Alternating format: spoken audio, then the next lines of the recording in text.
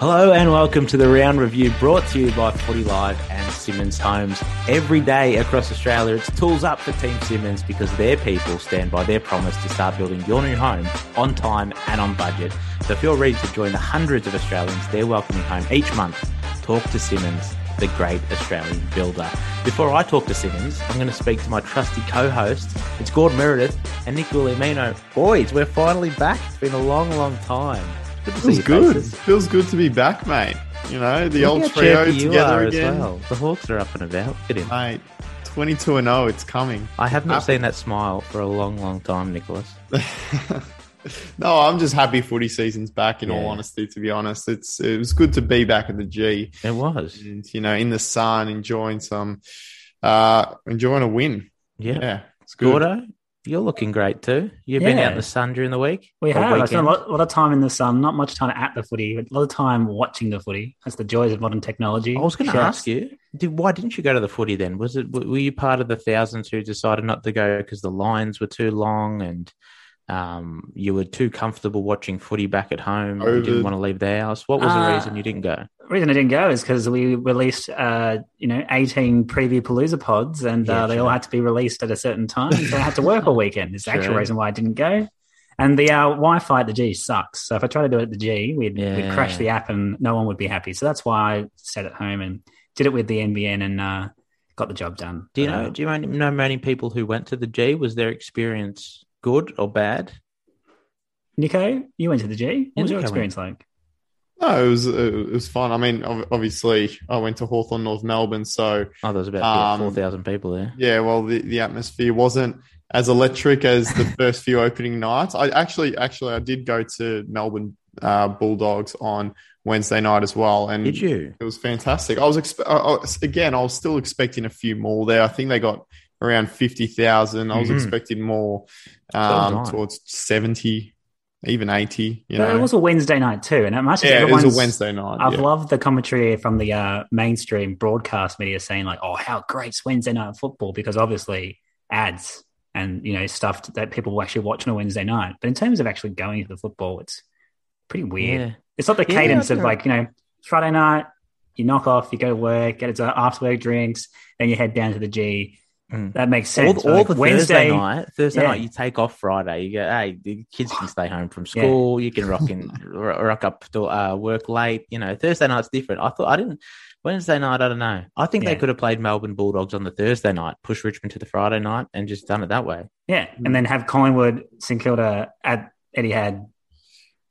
I guess the idea as well was to have free air for each game for round one. Yeah, a festival of football. And it was. It was good to be able to see every game, I guess, in that sense. But I would have liked a bigger crowd on a Wednesday night, that's all. But still, it was great atmosphere. Yeah, absolutely. Yeah. Anyway, Gordo, we're going to return to our famous segments, the first one being the hero of the week. Gordo, who was your hero? Well, see, often heroes are the unsung ones. They're the ones I enjoy. So Patrick Dangerfield tore Essendon apart. But is that your hero? He's not my hero. Oh, he's not my hero. That's the easy. He'll get 3 Brownlow votes. He'll get all the credences. He'll get 2.5 hours airplay on SEN during the week. My hero, however, is a comeback redemption hero, Tyson Stengel. Oh, Stengel, the ex-Richmond player. Ex-Richmond, ex-Adelaide. Yes. And, if we're honest with ourselves, he was a naughty boy last year.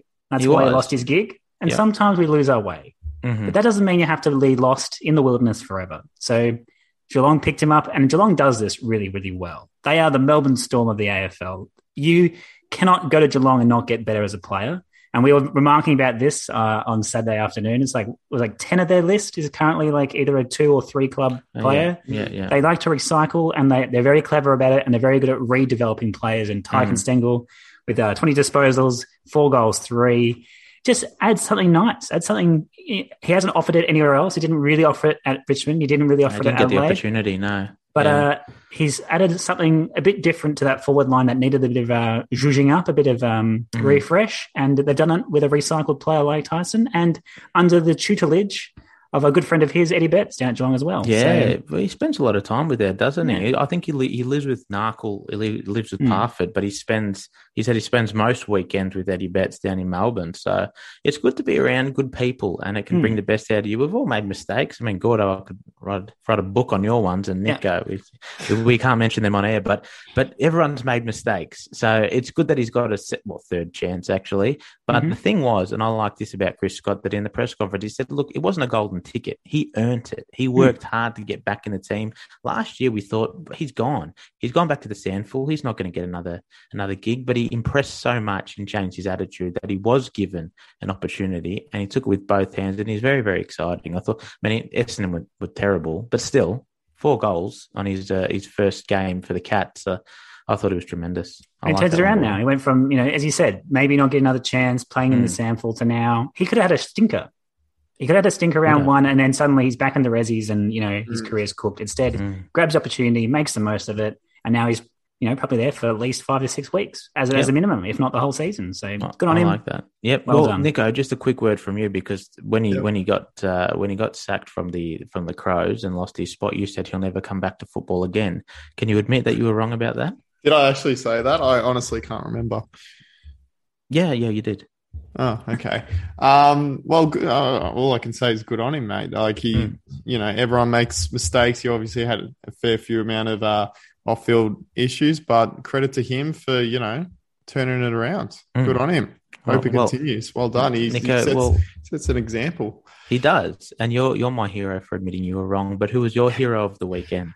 Well, I was going to go Matty Rao because, it's great to see him back to his best. 22 of his 33 touches were contested, so that was awesome. But then I realised neither of you put down Heath Chapman, and I feel like he had to get, I think he was the hero of the round. He was the hero for Fremantle at least. That awesome stop on the line in the dying seconds. Mate, they were 1 point up, obviously couldn't spoil the ball over the line. He was a goalkeeper on the line. He punched it to advantage of his teammate, got back up, got the handball back, cleared it out of defence. Siren goes, Freo win by a point. It's pretty simple. He's the hero of the round. I mean, it was a big moment, wasn't it? I can't believe they couldn't get it across the line for at least the draw. They had the thing was, Freo wasted all their opportunities because of their bad kicking, but that's not the first time they've kicked poorly. I mean, they're the worst side in front of goal in the history of football, but still, I mean, Adelaide was shocking early on, and they finally turned it on. But in that last quarter, when they were, a couple goals up or even 3 goals up late in the game, it was the unlosable match. And they let Freo get back into it. And then even then, the clearance, was it Keys who kicked it out of there? Just get it over the line. That was a mistake they will rue for a long, long time, I think. But you have to credit the play as well from Chapman to keep that. No, it was. Any other 100% that he did. He got the fist there. It was a brilliant spoil, but. What do we make of all these swings in the games this week? So, again, mainstream media is lauding the fact that, it's so, unpredictable and there's big swings and there's, like this game, basically every game had like 12 or 13, goal runs where it's like, like the Collingwood game, the Richmond game, this game, well, the Geelong Essendon game, but only went in one direction. But like, how long until realistically coaches work out how to defend again, and we just because that's the situation there. Everyone's saying, Adelaide choked that game away. Well, round one suggests that you can't defend anymore. Well, isn't that just proof that the 6-6-6 rule is working? Because that's why they brought it in. Yeah. They didn't want teams to be able to sit back and protect leads. They want teams to be able to, get back in games. And 100%. I mean, there was a few teams. Oh, sorry, Nick, I didn't mean to interrupt. But there's a few teams that were, focusing their style of play is focusing on attack as well, and the centre bounce important. So a lot of it is from centre bounces. Sometimes you can put a sweeper in and try and stop that. Or if you want to get on the scoreboard, you can either go man on man and then run off from the stoppage or things like that. It's from the centre clearance as well, not just 6-6-6, but it makes a difference because in the past we would have seen players coaches get an extra defender back and that sort of thing. I thought it was great. It was a little bit like in basketball when the momentum swings, you just can't stop it. Yeah. I thought it was great. Maybe it's got something to do with the fans back.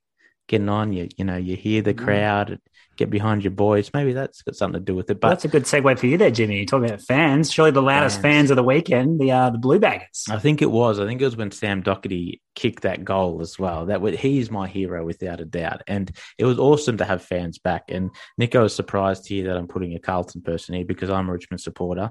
I was upset about Richmond's performance, but I was very, very happy for Sam Doherty because not just even if he didn't kick a goal, even just getting out on the field.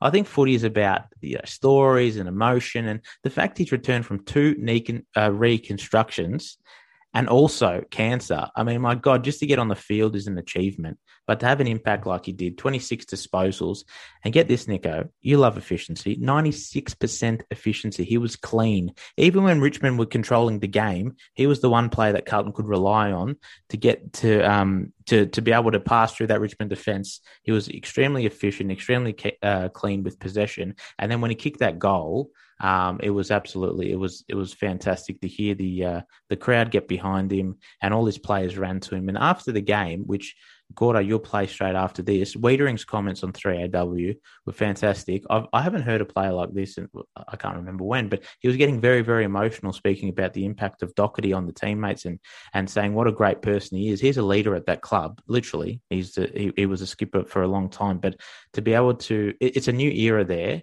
and I think he played a big part in them starting the way that they did. So, these comments from Wiedering were just great for the game. Yeah, he's just something else. Sorry, I'm getting a little bit emotional.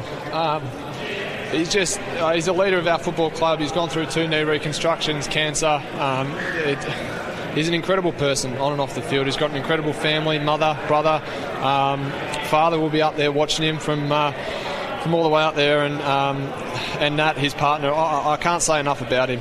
He's a terrific mentor, terrific leader for this group, and to get the win for him tonight is going to be massive for our group going forward, and I can't wait to do it more and more times again. I have to echo your thoughts on Doherty as well. I mean, he didn't just make up the numbers on Thursday night. He was a standout for Carlton, and it defied all odds. He didn't have much of a pre-season. He didn't have any pre-season at all, really. And he comes out and dominates. It, begs the question for some players who, take a few games to get going. If they don't have a pre-season or any match preparation, and you look at guys like Doherty who, went through the battle he did and then comes out on round 1, primetime fixture against, a tough team in Richmond, and he puts up the performance that he did. It's inspirational. It was inspirational. A few inspirational moments over the weekend. Gordo, you've got a highlight for us. What was your highlight? My highlight was the encatchment that is Joe Danaher in one single game. And so kind of interesting, if you do a quick Google search for Joe Danaher, the moment that comes up is the brain fade, apparently. So he takes the huge grab on the cusp of halftime, gives off the handball, everyone's kicking into him. I think Wayne Carey on Channel 7 said, that's the sign of a player that's lacking confidence, because, of course, the only way you can show confidence is to go back and kick it yourself, not to give off a clear handball. If that had been like 4 seconds earlier, that's a really clever play and they get a goal out of it. He just didn't the media here. He didn't know the team. He didn't know the time. His teammates didn't help him out, and didn't cost them the game. What actually helped them win the game was the fact that this player, so-called low on confidence, goes back to back, bang bang, kicking 2 goals in the start of the final quarter that put Brisbane back in contention for the game, for them to finish off later in the quarter. So hats off to Joe Danaher for giving us a bit of excitement, a bit of to and fro. And as Daniel Cheney said, that game pretty much sums up his whole career. There's highs, there's some lows, and then there's some pull through and some potential. So that was the highlight for me. Just like, sometimes I don't have to be so serious, and sometimes I think we're all a bit too quick to call out players for making obvious mistakes, which I'm sure we would do the same if we're in their shoes. Gordo. Sorry, Jimmy. No, go, Nicholas. I'm at risk of sounding pretty harsh here, but I believe low on confidence is a kind way of putting it. You know what my words were? What were your words? Low on footy IQ. Oh, huge. And look, I'm not questioning Joe Danaher as a footballer. I think he's obviously got the ability. He's got the athleticism. He can be a star of the game when he wants to be. But the one flaw that he has at times is his footy IQ. I think that lets him down at times. And half time, you take a mark 15 metres out from goal. Why do you need a handball? Obviously, it's late in the quarter. Why don't you just have a look at the time? You're a key forward. You're getting paid to kick goals. Just go back and take the shot. I agree with Wayne Carey there because I think low on confidence, not in his footy ability, but his set shot ability. There's no doubt that he can kick them, but his set shots at times are very, very what the bloody hell was he doing all bloody pre-season? Yeah, no, but he missed a few before that, and he didn't want to take the shot. He didn't want to take it, which is why he's handed it off. Mate, just go back and kick it. And game awareness, I mean, even Chris Fagan said it, look, I'm glad we won that game because if we lost by a small margin, we would never have heard the end of it. That's what he said, and I reckon 100% that will be replayed all the time. But I agree with Gordo. I mean, he didn't drop his head after that, and he smiled it off. He smiled it off, laughed it off. Well, you have to, don't you? And then he impacted the game after that. Yeah. And they won because of Joe Danaher. And they didn't play good football, Brisbane. And let's not forget that Port Adelaide were hurt. They ran out of legs in the end. Brisbane didn't play great. So without Joe Danaher, they don't win that game. But, I think that moment summed up his career. He'll do something brilliant. 2 seconds later, what are you doing, Joe? Yeah. I just hope it's more consistent. I hope the more positives will come out of this. I do love watching Joe. Something always happens. I hope he keeps just doing this forever. We don't want robots. People in cricket love Stuart Broad because he's hilarious. He's awesome at cricket, but he's also hilarious. I think we need more players like Joe. More imperfection. Entertainment, isn't it? Exactly. It's theatre. Nico, you liked a bit of theatre on the weekend. What was your highlight of all that theatre? My highlight was how dominant the debutants were. Yeah, I don't think we've ever seen a round one where so many new players at AFL level have dominated like they did on the weekend. It started on Friday night. Jack Hayes, 3 goals, 10 marks for St Kilda. He single-handedly turned the game around. Could have easily won it for St Kilda as well, but he just had no support around him. Nick Dacos as well, 27 touches. In yesterday's game, Horn Francis was very good. He showed glimpses of his explosiveness. He kicked a goal. Josh Ward as well had some very good moments for Hawthorn. I liked Gibcus's game for Richmond. 5 marks. I thought he held his own. It was okay. For Richmond. Okay. Yeah. But the two that, topped the lot, obviously, Josh Rochelle yesterday, 5 goals for the Adelaide Crows. He single-handedly got Adelaide back into it and could have easily won it for his team.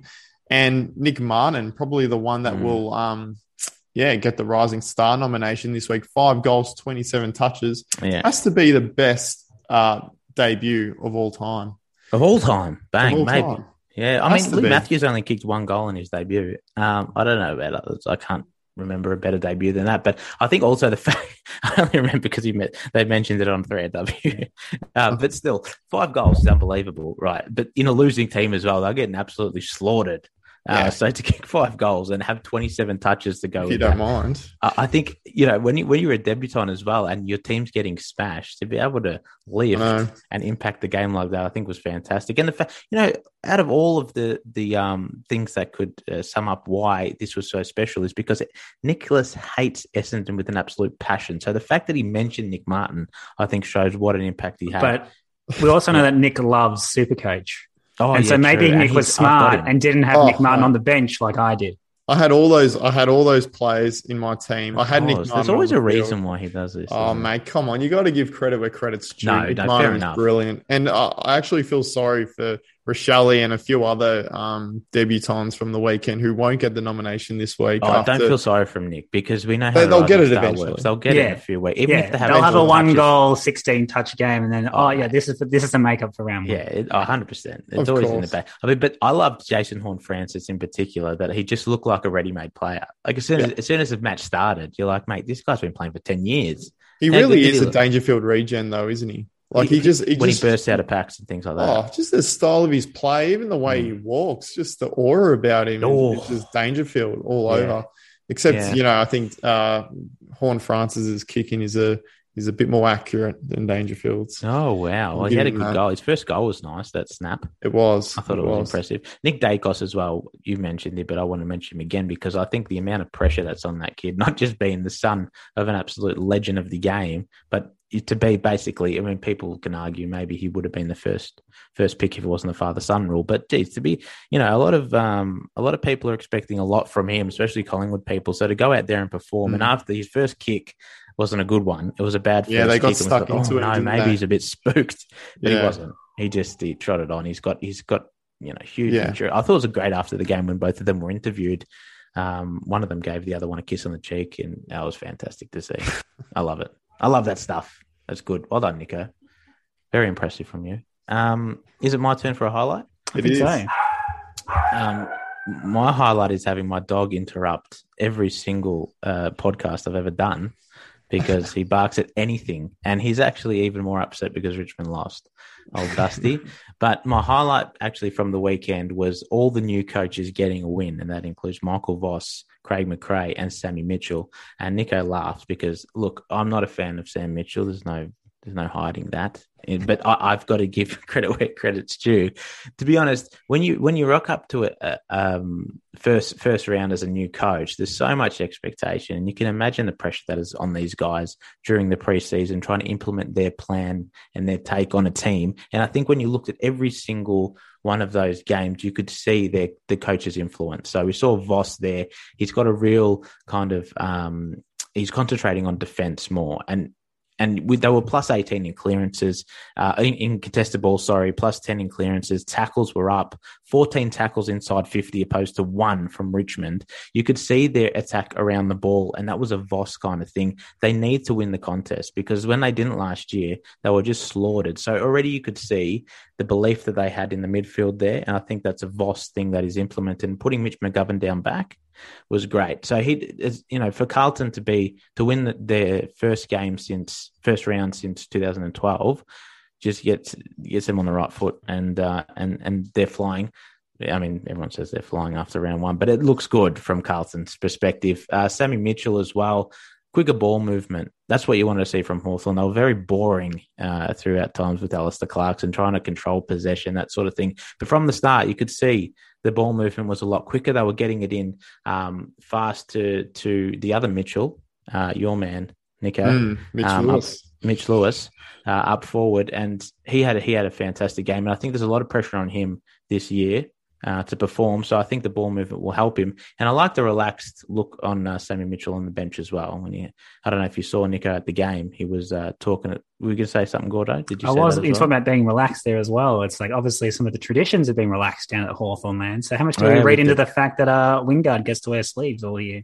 Yeah, exactly right. That as well. I mean, he's allowing people to express themselves, and I think that's good. That's a big change at Hawthorn. And also Craig McRae. The similar thing with the ball movement. It was more exciting. It was entertaining football. There's a lot of positivity. So I think those coaches, that was a highlight that they got a first win and eased the pressure, because it is one of the toughest jobs in the world is being head coach. So, but let's not forget also, boys, that assistants need to get some praise as well, because it is the whole coaching group, not just the one person. And all of those coaching groups have been changed dramatically. So it is the whole coaching group. And I think Nathan Buckley, listening to him this morning, he pointed that out, that don't just praise the coach here, because the assistants have a lot to do with it. And I know in particular, Michael Voss doesn't usually take training himself. He delegates, he lets the assistants take it, just oversees it and makes sure the plan's implemented. So it's a team effort, but good on those coaches. That was my highlight. And speaking of Bucks, did you hear the pre-match interview between Bucks and McRae?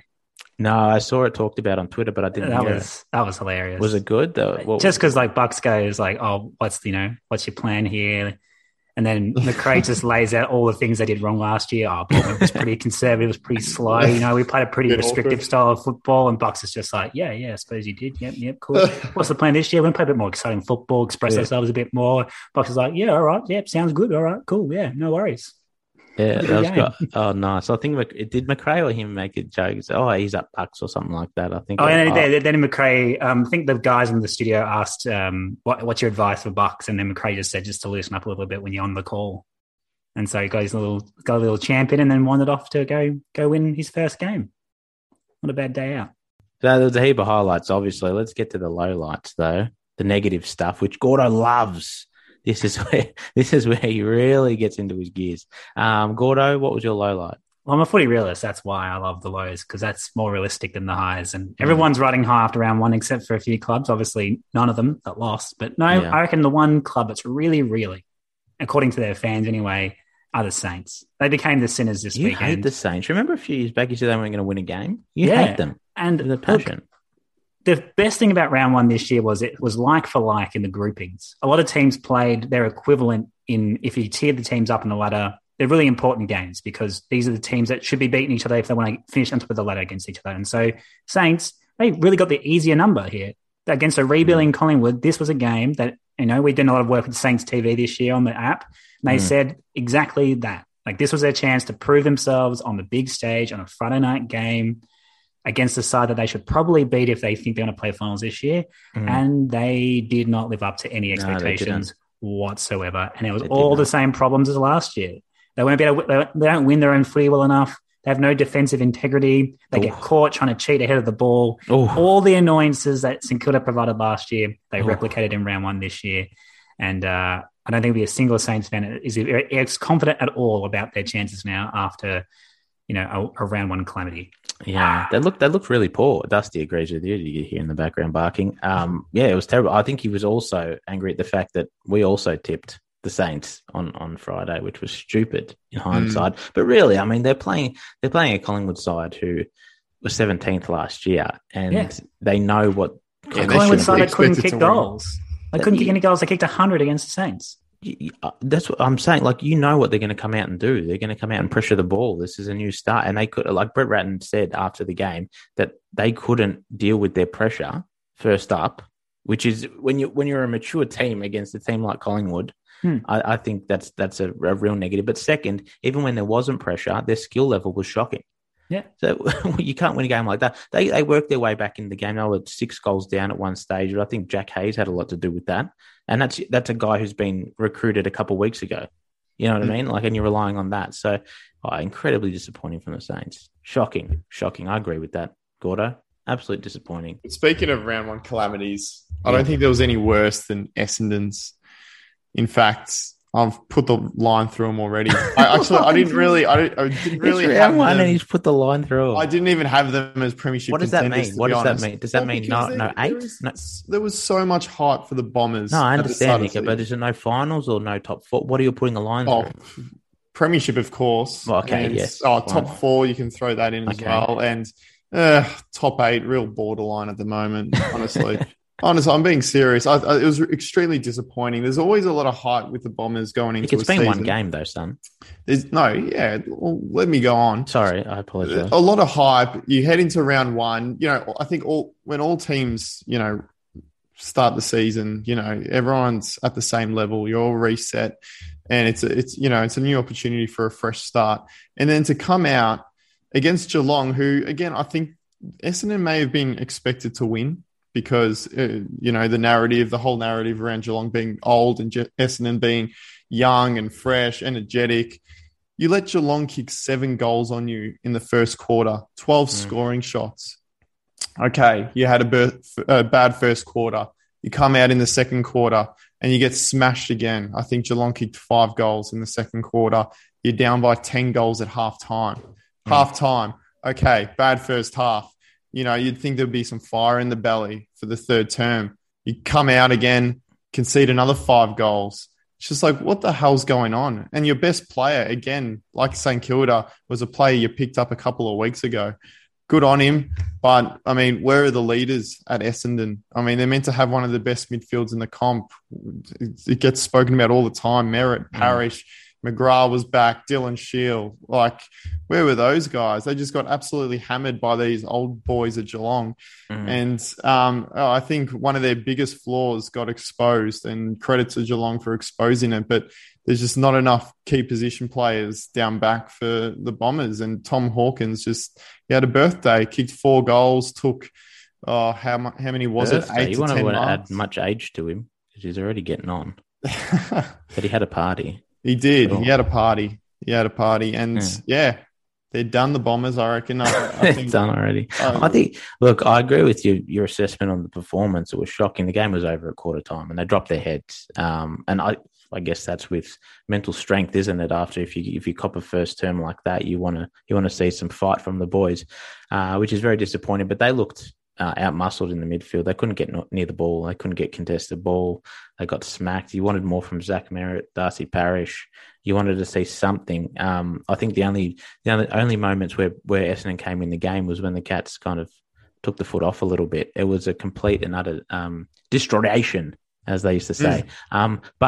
But Nicholas, it is round one, and the season can turn around very, very quickly. I mean, remember last year we saw Geelong lost to Adelaide in round one, and there was some other upsets as well that I can't think of the top of my head. Yeah, they didn't lose by 60 points. 60 points, mate. And they're meant to be anyway, it doesn't matter. It doesn't matter. It's round one. It is round one, and look, I might be getting ahead of myself. You are getting ahead of yourself. I don't. Look, I like it. I like the call because this is great. We can go back to it. You might be right. Yeah. But let's just remember it is round one. Just to confirm, Nico, to confirm. So it's the red texter, the permanent texter through the premiership for Essendon. Absolutely. Yeah. Then we go to the red pen for the top four. Yep. Yeah. And then the red pencil, but an erasable pencil for the top eight. Top eight. I'll give him some hope for top eight, but it's very faint. Yeah. Okay. It's very faint. The texter is dying on those top eight hopes. But honestly, I might add as well, if Jeremy Cameron didn't go off, it could have been worse as well because, I spoke about those. I was sad that Geelong didn't go for the double ton. I wanted to see an old school, late 2000s Geelong just massacre a side. We'll be back after a quick break.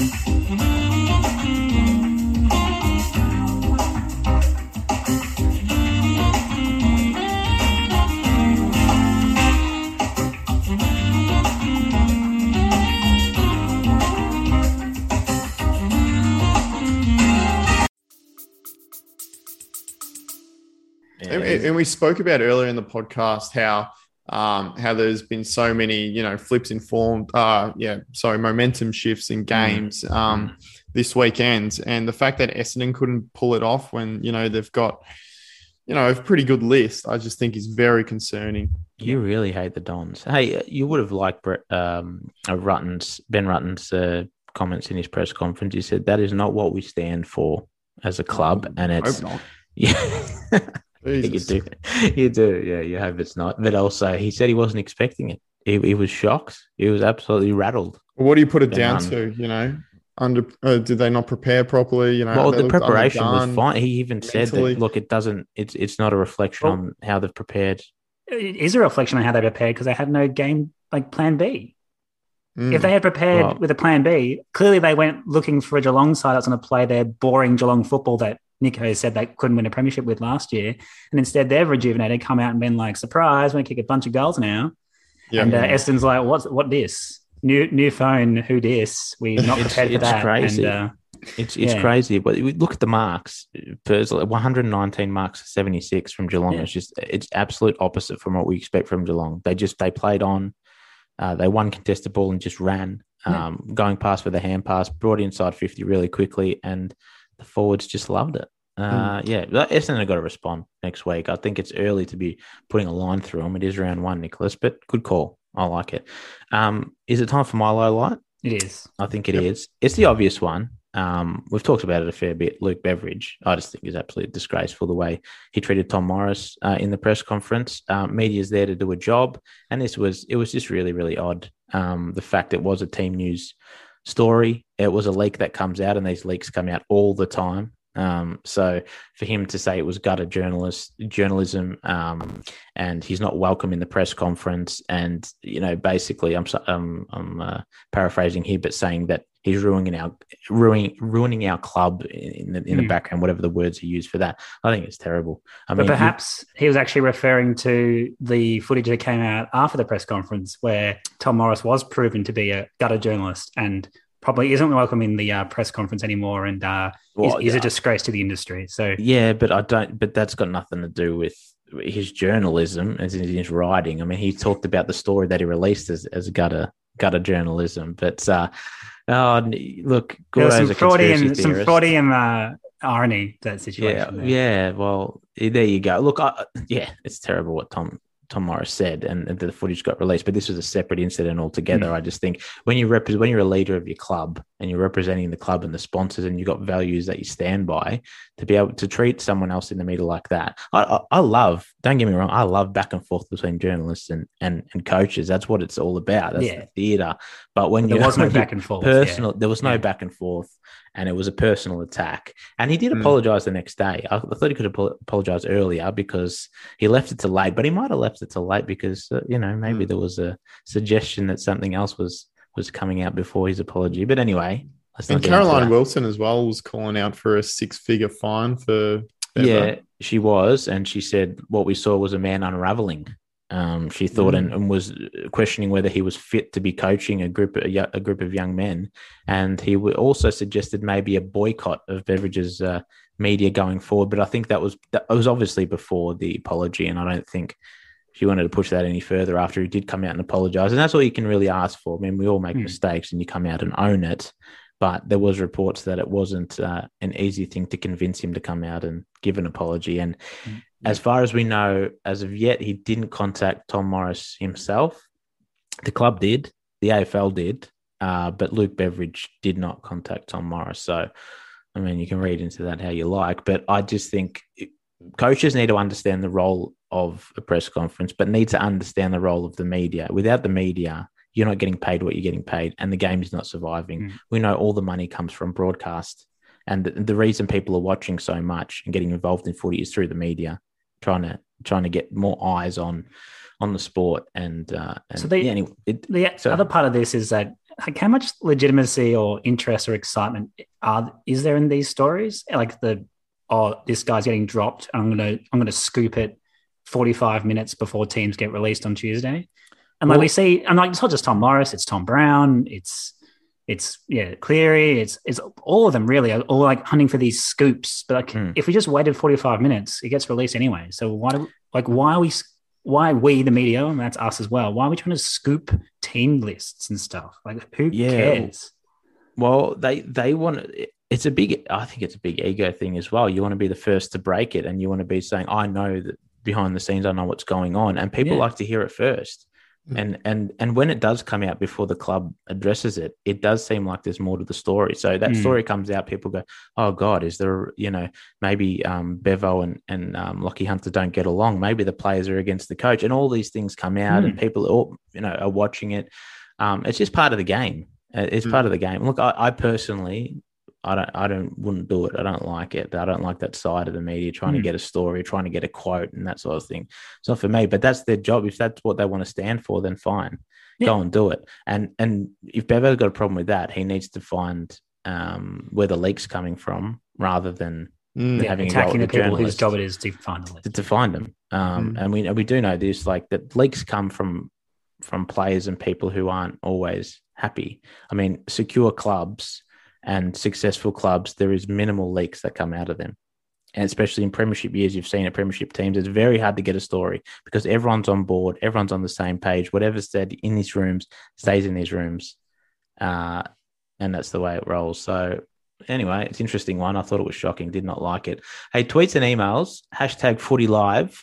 And you can email me at james.sabo@sportsmatemobile.com, or these guys are on Twitter as well. Send all your abuse to Nico. He loves it. Any tweet, any email you send, we will read it out as a promise.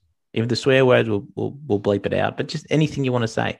Dario Casale's got in early because he's one of our best listeners, and he's been messaging me all summer saying, when's the podcast coming back? I can't wait to hear what Gordo's got to say. You're his favourite, apparently, which I've got no idea why.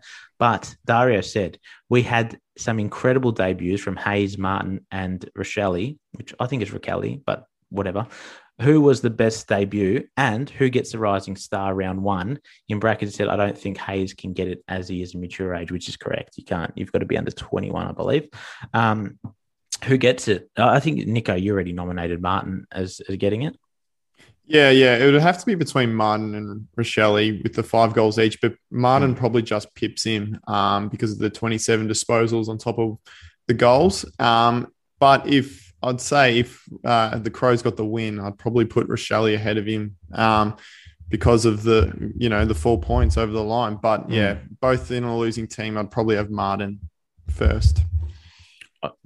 Gordo, say for you. Yeah, I'd say Martin as well, just because the sheer difference between his performance and the rest of his team. So he's really shown that he's ready to jump out of the blocks early season. Yeah. And against a really good opponent too in Geelong. So I think Rochelle with Adelaide against Fremantle, probably a lesser intimidating opponent there. And maybe it's a Melbourne bias, doing it on the G, a bit different to Adelaide Oval, but Adelaide Oval's pretty good too. So Martin for mine. I reckon the judges might see it as who's more likely to repeat the effort, and you could say Raquel, he's a goal kicker, he'll kick more, and Hayes can't win it, but like Dacos will have another one, Horn Francis, all these players, Martin kicking 5 and getting 27, maybe not as likely. So let's get him now. Let's get it in the get him in the system, and then a few weeks later, like I said, they'll all get it. They'll all get their nominations because it doesn't matter what you do on the week. It's a bank of work. So Martin for mine as well. Fanside view, we love to talk to our fan correspondents. They know what's going on at clubs, and we love to hear the fans' perspective because that's what we're all about here on the round review. So let's have a look now at Cats. They're going to join us and talk about Geelong's huge win. All right, here we go. Sam, Johnny and Jake from Cats. Cats. Oh, I've got to get used to it. I'll get used to it by the 6th time you guys are on. Yeah, boys, you're very, very, very, very happy today. What a win, round 1. Yes, it was fantastic, wasn't it? Well, it was for us. I don't know what you thought of it, but no, I thought it was great. I mean, the thing was that I picked Geelong, so I'm always happy when they win. But even your coach said he wasn't expecting that start from you boys. Were you expecting it, or are you a bit shocked at how easy it was in the first quarter? I was shocked. I tipped them to lose the first 2 weeks, so you did too. No, I was shocked. I tipped us to win, but I thought it would take us a few weeks to settle in, which it may still. That might have just been the beginner's luck out the gate. But I didn't think we'd do it in that fashion. That's for sure. Hey, Johnny, were you impressed about the way the boys played? Were you kind of expecting that? Because it was very far. I mean, you look at the marks taken. Essendon had, what was it? We had on here 119 marks to your 76. So it was kind of reverse. You're used to the Cats holding possession and controlling tempo, but it was more play on, getting it in quickly. Did you like the way they played? No, I absolutely loved it.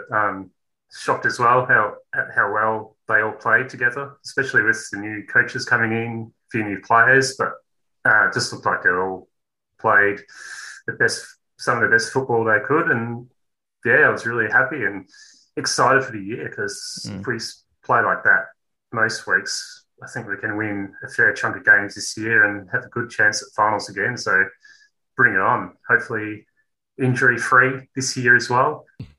Hopefully Cameron can get back on the field as soon as possible. I was going to say, it looks like Cameron, I saw a video just before he released, so he's come out and maybe he might be right for next week. So we all in tears when he went down. Yes, absolutely.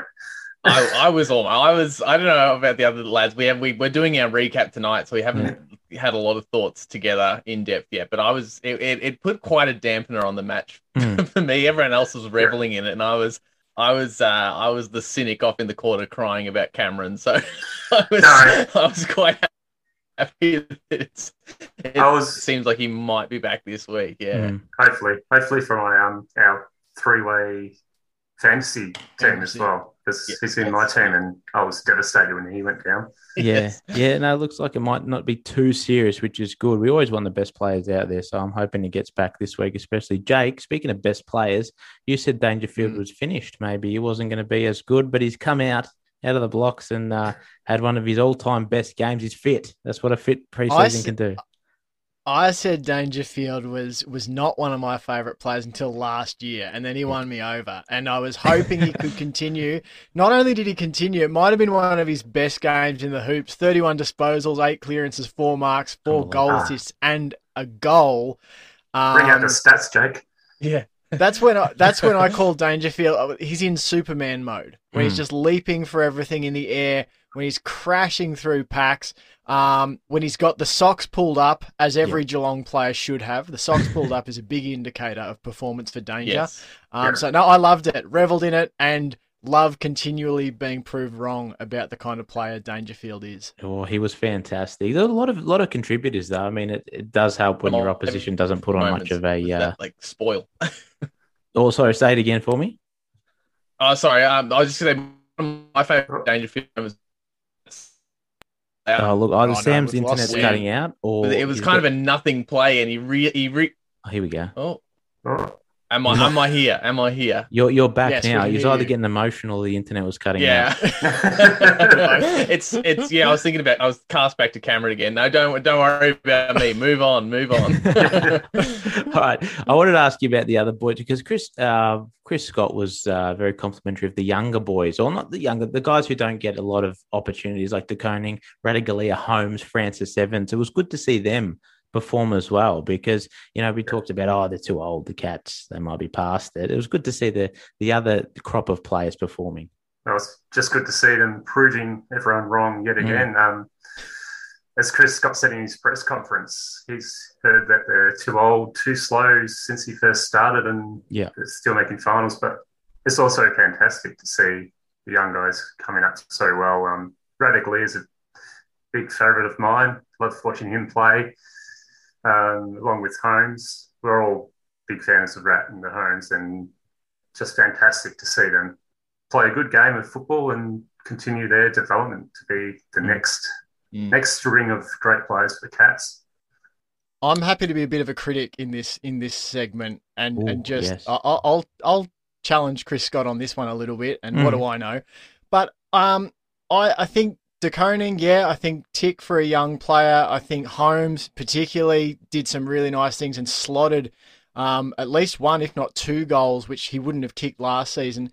I've got my concerns about Big Rat. Now, I love Rat, love watching him play, love when he's at his best. But I thought too often on the weekend we saw the floor of his game, as in not the ceiling, but the floor. And that is often caught out of position in marking contests, often stuck behind his man, outbodied and outpointed for the footy.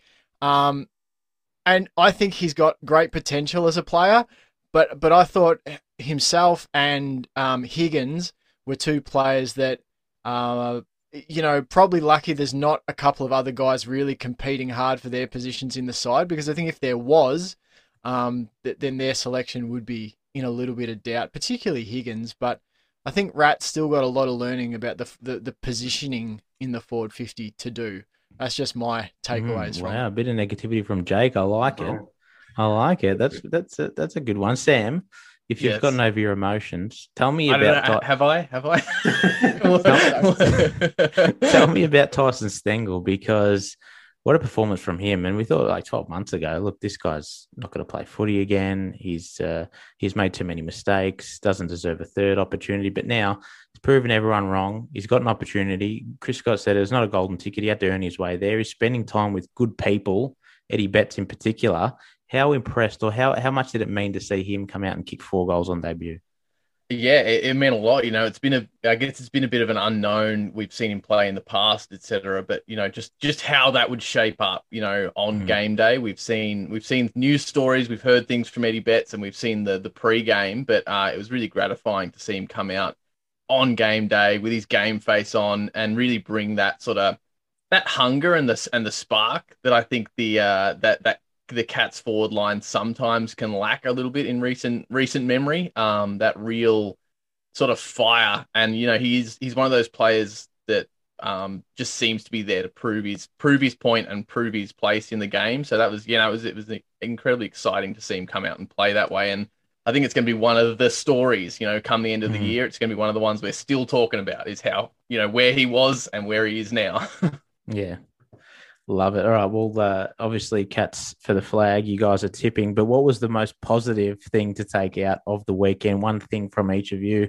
We'll start with Jake, because he's a negative man. So give us a positive. I'll give you definite positives. Yeah. we already sort of talked about the change in style, so I won't go into that. I'm going to say Luke Dahlhaus, much maligned player down at the Cats. A lot of chatter on Twitter beforehand about how does Luke Dahlhaus get a game. 14 disposals at 100% disposal efficiency, 4 tackles, 3 goal assists, and a goal. I thought one of his cleanest games in the hoop, so I really liked that game from Dahlhaus, and he looked cut out of marble, absolutely shredded. He's had a big off-season. Yep, I love that. Nice. That's a good one. Yep. Johnny, what's your biggest positive? Biggest positive, seeing Brandon Parfitt out there again. Yes. Played in Selwood's position, didn't he? Yeah, he really did, and really excelled at that position. And coming off that hamstring, looks like he's come off it fine. Look, hasn't stopped his play at all, playing as he was last year, and it's fantastic to see him back out there. And hopefully he can stay injury-free this year because he's a big part of that midfield now. Yep. And I'd probably go with our conversion in front of goal compared to recent memory. I think lacking, when lacking Rowan, losing Cameron early, and then Hawkins more or less playing half a game and still racking up that many goals amongst the squad is pretty exciting going forward. So, if we can keep that kind of form and get full games out of our main fellas, then I think it's pretty exciting. Yeah, brilliant. Hey, last one for you, boys. Now, when Chris Cole was talking about Stengel, he said, we've all got skeletons in our closet, so I want you all to tell me the worst thing you've ever done. No, I'm joking. The court case is ongoing, so I can't talk about it. Next week, you've got the Swannies. You've got the Swannies at the SCG. Give me a tip, but I also want you to give me the most goals. Who's going to kick the most goals for the Cats? I'm gonna go Cameron if he's back. I think the fire is still there. I think the Catters are going to go up. I think it's going to be close. I reckon we might only get him by a couple of goals, but I think Cameron will kick the most. There you go, 2 goals and Cameron with the most. I'm saying a 2-point win. I'm going to say Stengel. I say they're going to put a lot of effort into stopping Hawkins and co. I reckon Stengel might bag another 4, if not 5 goals. And get there by 2 points. Week 1's got me feeling positive, so I'm not saying they're going 0-2 now. You've changed on you. Yeah. Love absolutely. It. Here we go, Johnny. I'm tipping the Cats. I'm going to say a goal. It's going to be a tight, close contest, and I'm going to say Dangerfield's going to get 3 or 4 big ones. Ooh, I like it. I like it, boys. If he continues a nice reward for his effort. Yeah, if he continues like he was last week, I reckon he'll have another massive game, and you can bomb him out from 50 metres easily. Yeah. Yes, he can. So I reckon he can have a good chance of getting most goals. Perfect. Nice. Well, for your boys' sake, I hope it happens. And that was the fans' eye view. Sam, Johnny, and Jake from Chaps Chat Cats. Thank you so much for joining us. When's your podcast dropping this week? We've got one coming out tonight. That'll be the full recap of the men's game against the Bombers. So late tonight or early tomorrow, depending where you are. Midweek, we've got a full season recap of the AFLW season for the Cats women's. So there you go. That's our next 2 for you. Check it out. Thanks, guys. We'll chat again soon, yeah? Hopefully not too much. I hope the Cats lose, to be honest, in coming days. So I don't have to speak. Nah, really, always good to chat. See you, fellas. Thanks, mate. Cheers. Thank you. Yes, Jimmy! Boys, closing questions to end off the show. Just a few of my favourite things I like to do here. Just throw questions at you and see what you've got for me, okay? Yep. And if you want next week, whoever wants to write in some questions, we'll throw them at Gordo and Nicholas. Jack Ginnivan. Yeah, you know how it is. Light work. One of many this year. Baby. One of many. Yeah. One of many. Yeah, baby. Recording live. Me and Brody. That's what we're talking about. Yes, sir. Check it. Yeah. Let's go, baby.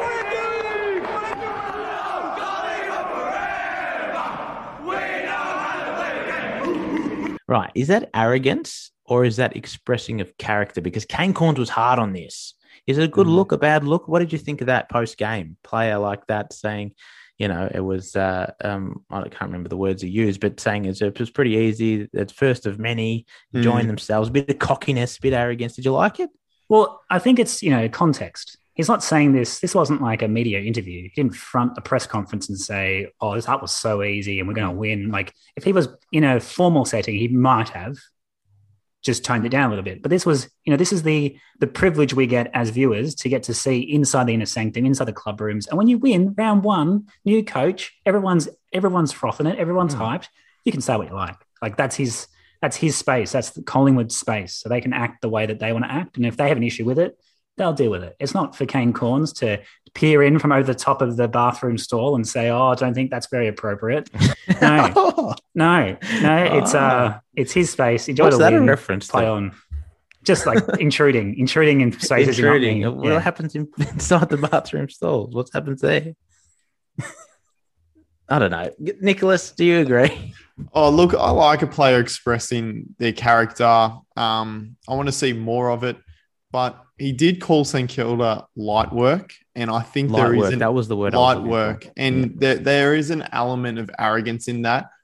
I'm not sure if he meant to say that or come across that way, but I wouldn't be surprised if St Kilda remember that for next time, and potentially some other teams. Usually when you open your mouth like that, not many people tend to forget what you say. So it could cause a little fire in the belly. Look, I don't mind it. I wouldn't say it's a bad look, but it's definitely not a good look either, especially coming from, a kid that's played maybe less than 10 games or less than 20 games. Yeah. Doesn't really, have a foot to stand on. But, I don't think he'll be doing that again anytime soon. As like Australian sports viewers, we can just we get a bit too blushing very quickly. Oh, I can't believe you said that. Whereas watch American sports, watch European sports. Yeah. NBA, that's every day. As you dunk on someone, you get into their face after the game. Yeah, I'm the greatest. Boxing, the same. And I know we're super team orientated. We're super conservative. It's you can't say anything that's moderately offensive. Whatever. Play on. And you know what? If they do remember it and he does get towed up, if he does get towed up next time, then he probably won't gob off. But maybe he'll use that as his own motivating factor. Next time he plays St Kilda, he'll have another great game and get another W. I agree with Gordo wholeheartedly. I mean, at the end of the day, this was from the club. Pardon me. This was the club media. And the fact is, this is who he is. That's him. No filter. Just be yourself. Yeah. I thought it was great. And the reason why we see less of this is because of Kane Corn's reaction here. This is why every time players show that they're exuberant or show what they're really like, journalists will jump down their throat or just say no, because he needs what was it, the volcano, whatever segment. He needed something to go at. Look, I'm not saying I didn't like what happened, like what he was doing. I like that sort of content for social media. It's just his choice of words, I think. Yeah, just that phrase maybe of light work. But I don't think he meant it in that way. It was just light work. Yeah, got another win. I thought it was fine. I like to see that sort of stuff. Like the players being themselves. That's what I like. That's what the game's about. Too much like robots, Gordo. Don't like it. Has the loss to Carlton forced you to change your mind on the Tigers? Anyone? I wouldn't say it was that game. What changed my mind on the Tigers was downfall last season. I think it dates back to that game when you only kicked 2 goals, when Richmond only kicked 2 goals against the Saints. Okay. Let's this just added to it. This just added to it. I just meant change your mind from what you're expecting coming into the season. We don't have to go backtrack and bring back bad memories. To flip the question on you there, Jimmy, what were you expecting coming into the season? You're a staunch Richmond man. What were you expecting? I think a lot of the fans were were expecting the same here, that we've finally got a pre-season under our belt. We've finally got a fit list, apart from bloody Prestia doing his hammy in the first 2 minutes. But you're expecting a different type of Richmond than we've seen. So, a fierce Tigers outfit who look fit, who look ready to take on the opposition, and who can play out a whole game of football rather than just a couple of quarters. So it was disappointing. I don't think Richmond played the worst football we've ever seen. They've never really been huge on contested ball clearances. We know that. We would normally win the ball back. So not too surprised in that part of it, but still expecting more. I mean, and taking care of Carlton. In years gone by, Richmond have had a good first quarter, and that's been the game. It's been done at quarter time, basically half time, but it wasn't the case. He has a different Carlton that they were playing. Have I changed my mind on Richmond? Not really. It's round one. Yeah. It's a bit of a wake up call, I guess, again, to say, hey, it's not going to be easy just because we've had a good preseason and we're mentally ready. Hey, it's not going to be easy against every opposition. So I haven't changed my mind that much, but do you want to answer, Gordo? I think it's disappointing because Richmond wins round 1 against Carlton. That's how you start the season. And now that's like an official end of an era. Like the era of round 1 wins is over. We're into the next phase. So be it. But Nico, your red pen, is it twitching?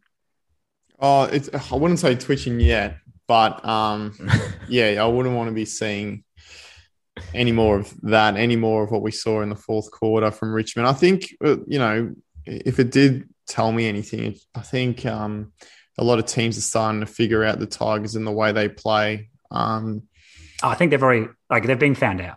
Like the Tigers have been figured out. It's now up to Richmond. Yeah. It's now up to Richmond to work out a different style. Like Jimmy said, usually it's the first quarter performance that gets Richmond over the line. But, the fact that Carlton were able to work their way back into it, I think the teams do have a counter to Richmond ball. Yeah. I like to see more. Look, defensively, it was poor when they got on that run, and I think Tarrant needs to have more time with the defenders. It's still, it's his first official game with the club. Josh Gibkiss is very young still, and we're playing with a tall forward line, and it proved one tackle inside 50. What a disgrace! They used to be our the best part about our game was the forward pressure, but so it has changed a little bit, but it'll be different. Richmond will win by 80 points against GWS on Sunday. Does Buddy get his 1,000th this week? No. Probably not. No. Probably not. I think Sydney's moved away from buddy ball.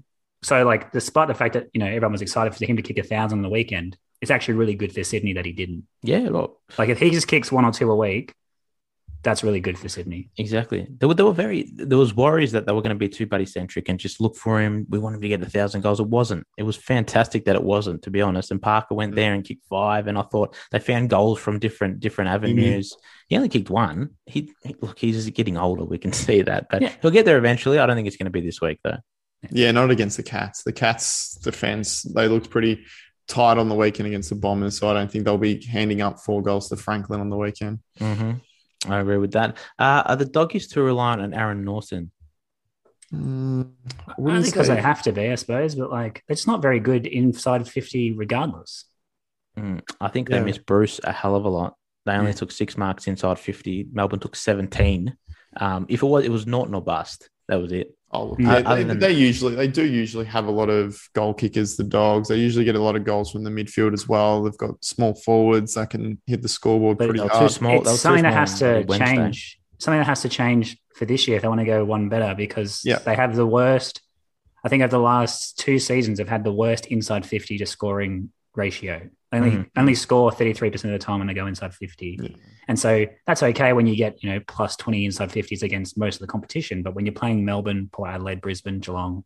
Yeah, they had nearly the same amount inside 50s as Melbourne and got done pretty convincingly. Aaron Norton was he was their only target, and that was it.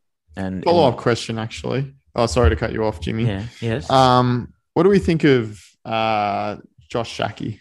Not good. Not good. VFL player at best. He had a shocker. He had a shocker on Wednesday. Yeah, he did. And we've all been waiting for him to show that potential that everyone's been talking about. Haven't seen it, and losing faith, I think. It's time for him to go to Geelong. I think, maybe go to Geelong. But Jamari Ugle-Hagan needs to bloody play a game sooner or later. And they've got Darcy as well coming through the ranks. Yeah, they do. There's only one way to get better at playing senior footy is by playing senior footy. So I reckon get him in the team. If they use the bloody number 1 pick on him, surely he's right to play. Yeah, absolutely. I mean, come on, Bevo. How long do we have to wait, mate? And I also think it's actually sorry. I'll take that back. He might go at me. I also think it's strange that they didn't make a play for Gunston. They knew Bruce was going to be out all season. Why wouldn't you get, a forward in their 30s that, has finals experience and, can get the job done? We won't be on a big wage. They need a second or third tall forward. Why wouldn't they go for Gunston just to, help him get over the line this year? I found that really strange. And as we saw on the weekend, it doesn't seem like Gunston's lost too much of his ability. Mm-hmm. Last one, boys.